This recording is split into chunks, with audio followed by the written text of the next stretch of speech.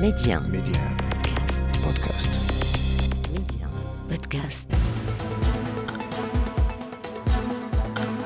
Bonjour à tous, bienvenue dans Economia, votre émission consacrée à la finance, à l'économie et cette semaine au moral des ménages marocains. C'est une étude qui a été signée par le Haut Commissariat au Plan qui a calculé l'indice de confiance des ménages et il s'avère que le moral des ménages marocains n'est pas excellent. Alors on va essayer de comprendre comment fonctionne ce type d'indice parce que finalement, c'est assez subjectif, savoir comment ça peut fonctionner, comment on peut établir que tous les ménages d'un pays ont ou pas le moral. Ça, c'est un premier point. Et puis également, on va voir comment s'expliquer qu'il y ait cette baisse du moral des ménages marocains. C'est quelque chose qui est tout à fait passionnant. Nous allons voir ça avec un économiste marocain. Ensuite, nous partirons à Istanbul, puisque nous allons parler de la Turquie, pays tout à fait charnière, qui est acteur de l'accord céréalier, qui aujourd'hui régule les livraisons de céréales ukrainiennes, russes vers notamment le continent africain. La Russie a décidé, on en a déjà parlé dans l'économie, de sortir de cet accord. Qu'est-ce qu'il en est ? Qu'est-ce que la Turquie peut faire quelque chose pour essayer de sauver cet accord ? Si oui, quelle est la marge de manœuvre du président Recep Tayyip Erdogan? Nous en parlerons avec notre correspondante sur place, Anand Lower, qui est à Istanbul et qui nous fera le point sur ce dossier. Et puis également, on va passer en revue quelques infos relatives à ce qui a été important cette semaine dans la planète économie. Nous l'évoquions à l'instant, la situation économique au Maroc est somme toute maîtrisée, mais c'est vrai qu'il faut contrôler parfois l'incontrôlable, à savoir le moral des ménages. Il est quantifié, il est calculé à l'occasion de sondages. Maintenant, ça reste une notion qui est assez floue, assez diffuse, et dont il faut tenir compte, même si elle est parfois irrationnelle, puisque finalement, c'est le ressenti des consommateurs à l'instant T, à l'instant où ils sont sondés. Donc voilà, c'est un élément qui est assez difficile à cerner et on va en parler avec Hassan Al-Arafi, qui est que nos auditeurs connaissent bien sur les ondes de Radio Méditerranée Internationale, du groupe Radio Méditerranée Internationale, économiste de renom, quelqu'un qui est tout à fait en capacité de nous aider à comprendre et nous expliquer. D'abord, merci d'être avec nous dans Economia. Aidez-nous à comprendre pourquoi aujourd'hui le moral des ménages marocains, pourquoi n'est-il pas à la hausse et pourquoi aujourd'hui est-il un petit peu bougon ? Aidez-nous à comprendre. Ce type d'enquête, il a une certaine particularité. D'abord, on l'appelle, dans le jargon du HCP, on l'appelle l'enquête de conjoncture auprès des ménages. Et ça change quoi, le fait qu'il y ait cette appellation comment l'interpréter ? C'est une inspiration d'une expérience française. Donc, ça, c'est une enquête qui remonte à 2008, qui est inspirée des pratiques françaises qui remontaient aux années 80. Mm-hmm. À la différence qu'en France, on fait ce genre d'enquête mensuellement. Chez nous, on le fait trimestriellement. D'accord. C'est une enquête trimestrielle de conjoncture auprès des ménages, sous forme d'un indicateur conjoncturel qui est défini par le HCP. Et oui. Donc, il est conduit à partir d'une série de questions posées aux ménages marocains, comme leur situation financière, leur niveau de vie, le chômage, leur capacité à épargner, ainsi que de leur perspective. Il permet également d'évaluer l'opinion des ménages sur leur environnement économique. Et par là, il fournit des informations quant au comportement des consommateurs et leur anticipation en matière de consommation et d'épargne surtout. Donc, les questions sont adressées par des moyens d'enquête, soit le téléphone, soit des contacts, bien sûr, à travers un panel de ménages représentatifs. Mais en fait, ça, c'est un indice qu'il est appelé officiellement, suivant les règles de l'enquête, un indicateur de confiance des ménages, à travers lequel le HCP interroge cet échantillon représentatif, c'est entre 1500 et 2000 ménages d'après ma connaissance. Ce qui est important. Bon, l'objectif, oui. l'objectif est de répondre, en principe, en lisant les résultats de l'enquête, il y a 5 questions principales.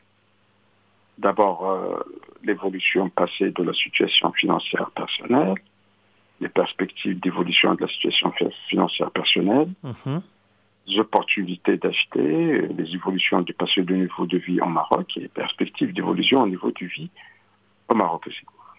Cela signifie quoi? Cela signifie que ce sont pour l'essentiel des questions de ressenti. Vous l'avez bien dit. Absolument, de ressenti, oui. Ouais. Et donc, de ressenti plus que des données chiffrées. Et donc, c'est une enquête qui combine entre l'aspect qualitatif et l'aspect quantitatif. Il a une certaine limite, c'est que parfois ces enquêtes à caractère trimestriel, ils peuvent coïncider avec des événements particuliers. Absolument. L'Aïd Kbir, ils peuvent coïncider avec une mauvaise nouvelle. Mauvaise nouvelle. Absolument, avec, une tension sur la scène internationale, exact. Les réalisations de l'équipe nationale en football. Bien sûr, donc ça tout à fait. Impacter ce pressenti chez le consommateur. Mais il reste toujours un substrat de vérité quand même, non?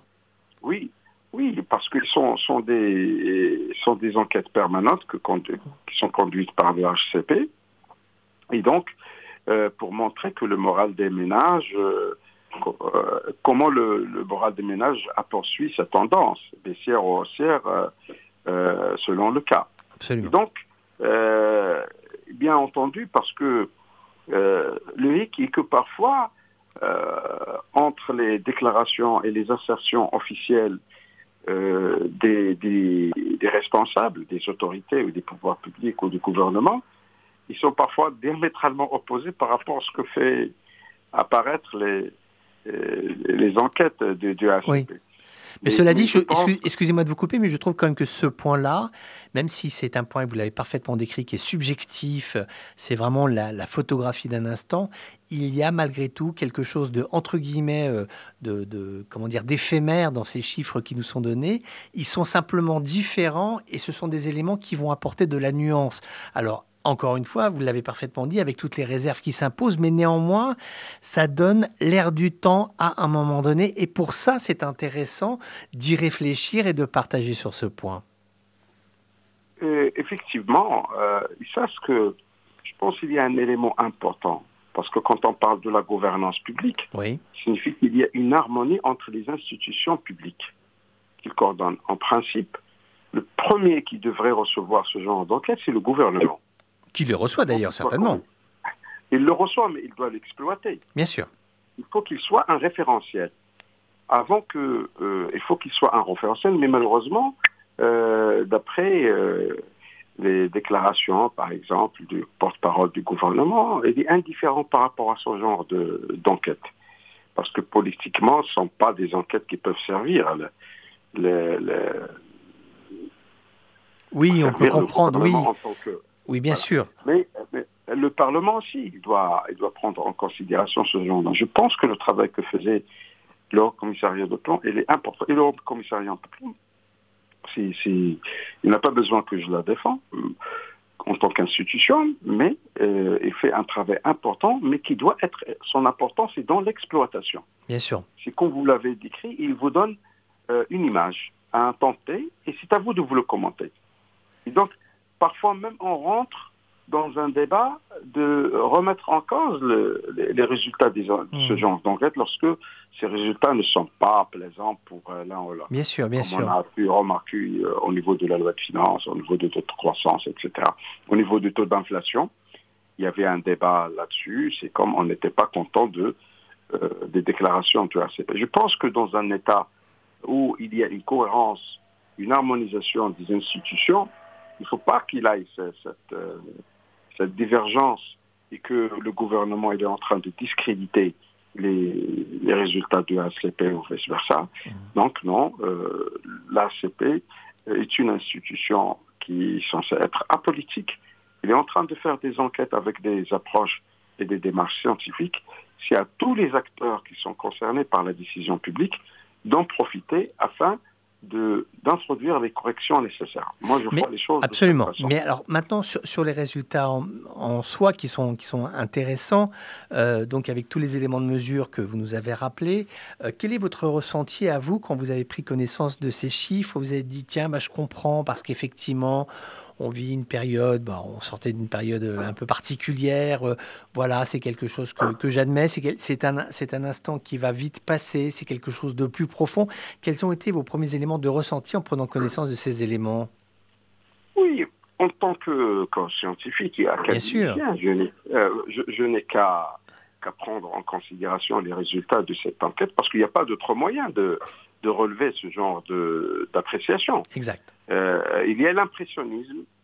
Parfois, les hommes politiques, c'est de l'impressionnisme. Ils peuvent déclarer ils peuvent dire que la population est contente, mais quand on fait une enquête, selon des prescriptions scientifiques, selon des règles bien objectives, parfois on retombe sur d'autres résultats qui sont diamétralement opposés. Alors, votre ressenti?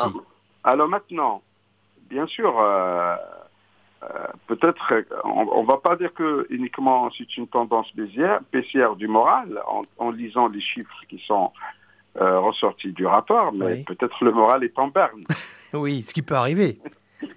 Ça peut arriver, effectivement, parce que, et ça, là où je dis que le contexte de la réalisation de l'enquête, elle est très influent. C'est-à-dire,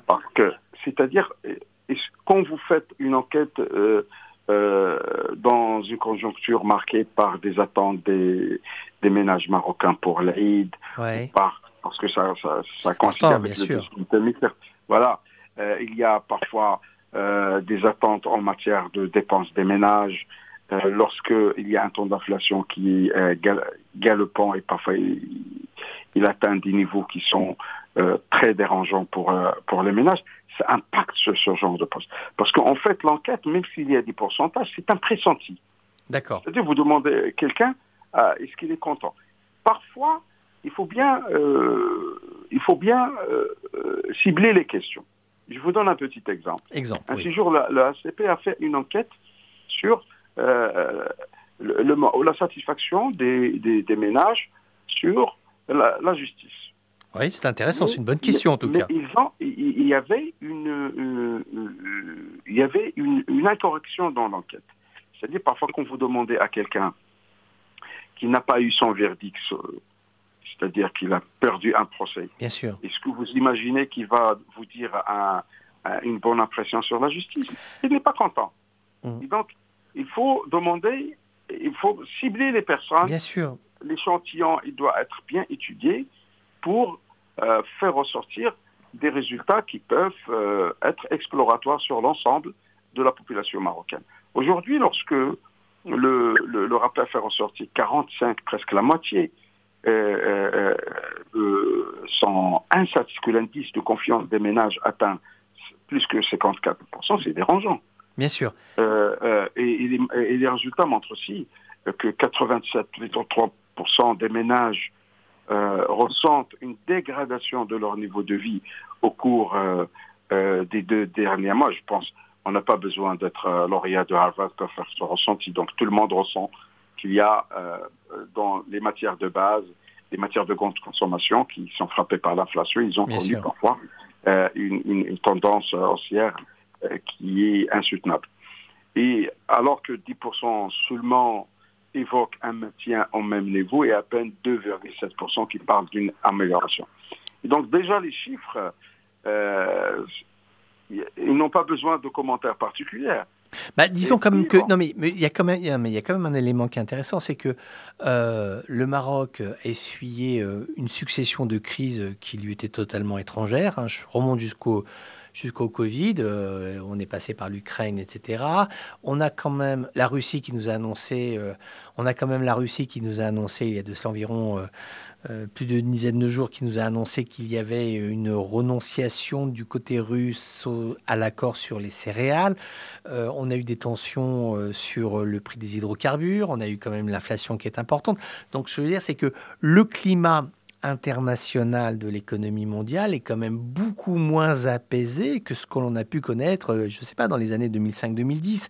Je ne dis pas que c'était formidable à l'époque, mais c'était quand même plus apaisé. Et on peut aussi comprendre que de façon, encore une fois, tout à fait subjective, mais ça, je crois que c'est vrai au Maroc, mais c'est vrai dans tellement de pays dans le monde, c'est qu'à un moment donné, on a une inquiétude. On a une inquiétude sur l'avenir, sur soi, sur sa projection dans le futur. Et alors effectivement, c'est quelque chose de subjectif, mais malgré tout, ça traduit le sentiment d'un instant, non? Vous n'avez pas ce sentiment? Oui, tout à fait. Mais il y a une chose à préciser. Oui. Ce que faisait la CP, c'est un constat. Oui, bien sûr, mais là, analyse. on est sur l'analyse, Ce absolument. n'est pas une analyse. Bien sûr. L'enquête, c'est pas. Il vous dit, et chaque acteur, il doit donner sa propre lecture à ces chiffres. Le gouvernement, pour apaiser la tension, le citoyen, il a un pressenti désagréable, comme quoi la vie est chère. Oui, bien sûr, mais c'est vrai, c'est cher, bien sûr. Oui, et c'est le gouvernement qui doit donner des explications. Pourquoi la vie est chère? Est-ce que ce sont des éléments introvertis ou des éléments extravertis? C'est-à-dire que l'inflation que nous subissons, c'est une inflation importée, avec un langage très simple. Il faut qu'il ait une communication politique à cet égard. Bien sûr. Pas uniquement. Alors, c'est comme ça que ça se passe, parce que cette tendance inflationniste, elle est universelle aujourd'hui. Tout le monde en souffre. Exact. Mais, qui fait la différence? C'est la communication entre le pouvoir public et la population. C'est-à-dire, j'aurais aimé qu'il ait un débat, par exemple, télévisé, ou comme ce genre de débat, qu'il ait un représentant du gouvernement, parce que la CP, il fait une enquête, il demande à quelqu'un, est-ce que vous êtes content ou pas? Il prend sa réponse, et il l'enregistre. Et à travers toutes les réponses, il faut ressortir des isogrammes et des tendances. Mais c'est à moi, le gouvernement, de dire, bon voilà, oui, vous n'êtes pas content, mais laissez-moi vous expliquer pourquoi la situation était de telle façon. Et ceci, il va tisser parce que l'indice, c'est un indice de confiance. Bien sûr, mais justement, j'allais revenir sur ce point-là, parce que vous dites, je ne suis pas certain que les gens aient dit qu'ils n'étaient pas contents, simplement ils disent que le moral est en baisse. Et c'est un petit peu différent, c'est-à-dire que y a, parce que c'est pas les gens n'ont pas exprimé un mécontentement social et revendicatif, ils ont simplement dit, c'est dur en ce moment, on a du mal à s'en sortir. Et c'est vrai que après, vous savez, vous avez des pays aussi dans le monde, hein, vous allez en France, les gens n'y croient jamais. Même quand tout va bien, tout le monde a le moral dans les chaussettes. Donc, vous voyez, il faut vraiment relativiser. Mais c'est vrai qu'on n'a pas l'habitude, et c'est pour ça que moi je trouve que c'est important de vous entendre dans Economia, parce qu'on n'a pas l'habitude d'entendre ça au Maroc, d'avoir les gens qui ont un petit moral, qui disent oui, bon, c'est un peu compliqué en ce moment. Vous voyez, je trouve que c'était quelque chose d'assez rare finalement dans ce pays, non? Qu'est-ce que vous en pensez? Oui, tout à fait. Je vous raconte une petite anecdote. Oui, racontez-nous. J'ai rencontré un ami français au moment où il y avait la crise de 2008. Oui. Où il y avait presque pareil. Le monde a subi des distorsions qui sont assimilées à ce que nous vivons aujourd'hui. Et quelqu'un m'avait dit, un Français, il m'a dit, comment vous arrivez à vous en sortir avec cette crise au Maroc? Je lui dis, on n'a pas la même perception. Bien sûr. Il y a une résilience qui est très forte ici, bien sûr. Pour vous, France, avec le niveau de revenu, le niveau de vie, peut-être, ressentir la crise, c'est-à-dire que vous n'avez pas la capacité de faire 3 restos par semaine, des sorties, vous êtes dans un strate supérieur de consommation. Absolument. Mais la crise pour une population marocaine avec le niveau de vie, il n'a pas à payer le loyer, il ne peut pas satisfaire ses besoins primaires, etc., en termes de consommation de base, etc. Et donc, parfois, les perceptions ne sont pas les mêmes. Il faut les contextualiser. Absolument. Mais chose qui est importante, c'est que l'enquête, il vise à avoir un aperçu de la température. Bien sûr. Et par cette température des Marocains, l'objectif est de faire ressortir un indicateur de la confiance des ménages. Mais confiance en quoi? Confiance à l'environnement économique. Mais confiance en tout, confiance en la famille, dans l'éducation des enfants. Confiance à son environnement. Bien sûr. Parce que lorsque j'ai un sentiment de mécontentement ou d'insatisfaction, Ça, les libéraux, ils l'appellent les anticipations rationnelles. D'accord. Donc, c'est-à-dire, parfois, c'est mon ressenti qui va orienter mon comportement de consommateur. D'accord. C'est-à-dire, est-ce qu'il faut accélérer mon rythme de consommation, il faut réorienter le rythme de mes consommations, sachant parfois que, parfois, même on parle d'un consommateur, il n'est pas toujours rationnel. Vous pouvez trouver facilement quelqu'un qui n'a pas là où peut s'abriter, il peut organiser une fête de mariage qui va lui coûter 20 ans de crédit. Oui, c'est ça, non, mais c'est très paradoxal, absolument. Et paradoxal, les gens, et parfois, ils ont l'habitude de mener une vie ostentatoire qui n'a rien à voir avec le niveau de vie réel. Ouais. Et donc, ça diffère d'une culture consommatrice d'un pays à un autre. Absolument. Et ce qui était très amusant d'ailleurs, et on va terminer par là, Hassan El-Arafi, en vous remerciant vraiment d'avoir été avec nous dans cette émission d'économie, c'est qu'il y a eu une période où il y avait la France et l'Afghanistan étaient quasiment à touche-touche dans un sondage mondial sur le niveau des ménages, et finalement les Français étaient aussi déprimés que les Afghans. Enfin, c'était... voilà. Oui, parce que j'ai dans mon travail avec les Nations Unies, j'ai visité des pays de l'Afrique subsaharienne. Manger 3 fois par semaine dans certains pays, bien sûr, c'est un luxe. Bien sûr, sans parler absolument. de ce qu'ils vont manger. Mais ils acceptent. La résilience, absolument, c'est la résilience. Ils acceptent leur situation. Et donc cette question de confiance, des ménages, il doit être contextualisé par rapport à l'environnement lui-même. C'est ce que vous avez fait aujourd'hui avec nous, Hassan El-Arafi. Je vous remercie 1000 fois d'avoir été avec nous dans Economia. C'est un vrai plaisir de vous inviter à chaque fois. Voilà, il ne nous reste plus qu'à espérer que le moral des ménages marocains va augmenter à la rentrée pour cette nouvelle saison 2023-2024 qui commencera au mois de septembre. Un tour du monde très rapide de l'économie avec cet élément intéressant. C'est la Banque centrale d'Égypte qui a donné son accord à la création de banques numériques. C'est vrai que pour l'instant, ça n'existait pas en Égypte. Eh bien, finalement, l'accord a été donné pour que ce type de société puisse voir le jour. Ce chiffre absolument terrifiant, le Soudan qui est toujours en état de guerre civile, le bilan des pertes a été évalué depuis le début des affrontements entre le pouvoir et l'opposition. 49 milliards de dollars ont été perdus. Il y a aujourd'hui une véritable crise économique absolument majeure qui est en train de se dérouler dans ce pays qui est toujours en quête de stabilité politique. On se tourne maintenant vers ce qui nous a beaucoup intéressé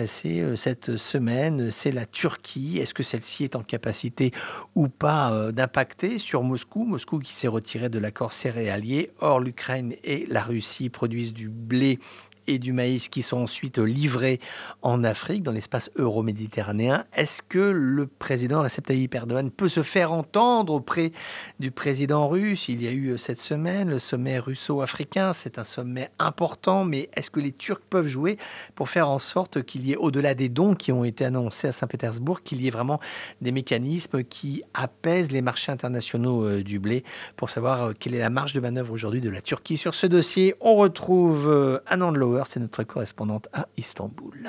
Recep Tayyip Erdogan, qui s'était d'abord montré confiant au sujet de la prolongation de l'accord céréalier, doit bien se rendre à l'évidence. Ses efforts pour convaincre celui qu'il appelle son ami Poutine n'ont pas eu d'effet, du moins pas encore. Pour autant, le président turc dit croire que son homologue russe souhaite la poursuite du corridor céréalier en mer Noire. Garante de cet accord qui avait été signé en juillet 2022 à Istanbul, la Turquie active sa diplomatie pour relancer l'initiative. Recep Tayyip Erdogan a exprimé plusieurs fois son souhait de s'entretenir par téléphone avec Vladimir Poutine, en vain pour l'instant. En réalité, le président turc attend cet appel depuis au moins 15 jours, de même qu'il dit attendre une visite de Vladimir Poutine en Turquie en août, une visite que le Kremlin n'a toujours pas confirmée malgré l'insistance d'Ankara. À l'évidence, le chef de l'État russe n'est pas pressé de sauver l'accord ou d'écouter les arguments de son homologue turc. Le problème, c'est que Recep Tayyip Erdogan ne peut pas garantir à Moscou que ses conditions pour réintégrer l'initiative seront satisfaites. En l'occurrence, que les entraves qui pèsent de facto sur les exportations de céréales et d'engrais russes seront levées, ou du moins assouplies. Or, c'est officiellement la seule exigence du Kremlin pour réintégrer le mécanisme. Au lieu de ça, la Russie a suggéré à la Turquie de lui servir d'intermédiaire pour ses livraisons de produits agricoles vers l'Afrique, ce qui reviendrait à mettre l'Ukraine et ses ports totalement hors jeu. La Turquie n'a pas accepté, consciente que cela lui mettrait à dos ses alliés occidentaux. Alors, en attendant de trouver une solution, Ankara appelle Moscou à faire preuve de bonne volonté vis-à-vis des pays africains qui ont besoin de ces céréales et que Moscou ne veut pas fâcher. Ce qui est sûr, c'est que la Turquie a un intérêt économique à sauver l'accord, puisqu'elle est elle-même une grande importatrice de céréales ukrainiennes et qu'une hausse des prix du blé sur les marchés relancera à coup sûr l'inflation dans le pays, dont le taux officiel est déjà de 38% sur un an. Tayyip Erdogan a aussi un intérêt diplomatique dans la poursuite du mécanisme. Il en va de la crédibilité de son rôle de médiateur entre la Russie et l'Ukraine. À Istanbul, Anne Loire pour Média. Voilà, dossier à suivre parce que nos pays africains sont vraiment dans l'attente d'un apaisement des tensions sur cette question des livraisons de céréales. On finit avec ces chiffres importants et intéressants. L'Espagne qui passe la barre des 21 millions de travailleurs. Jamais le chômage n'a été aussi bas dans le pays, en tout cas pas depuis 2008. Donc voilà, des éléments qui témoignent de la relative bonne santé de l'économie espagnole, alors que nous sommes en période de l'été, que c'est une période qui est tout à fait importante pour les acteurs du tourisme espagnol. Voilà, ainsi se clôture cette nouvelle édition d'Economia. Excellente semaine à tous à l'écoute de Radio Méditerranée Internationale.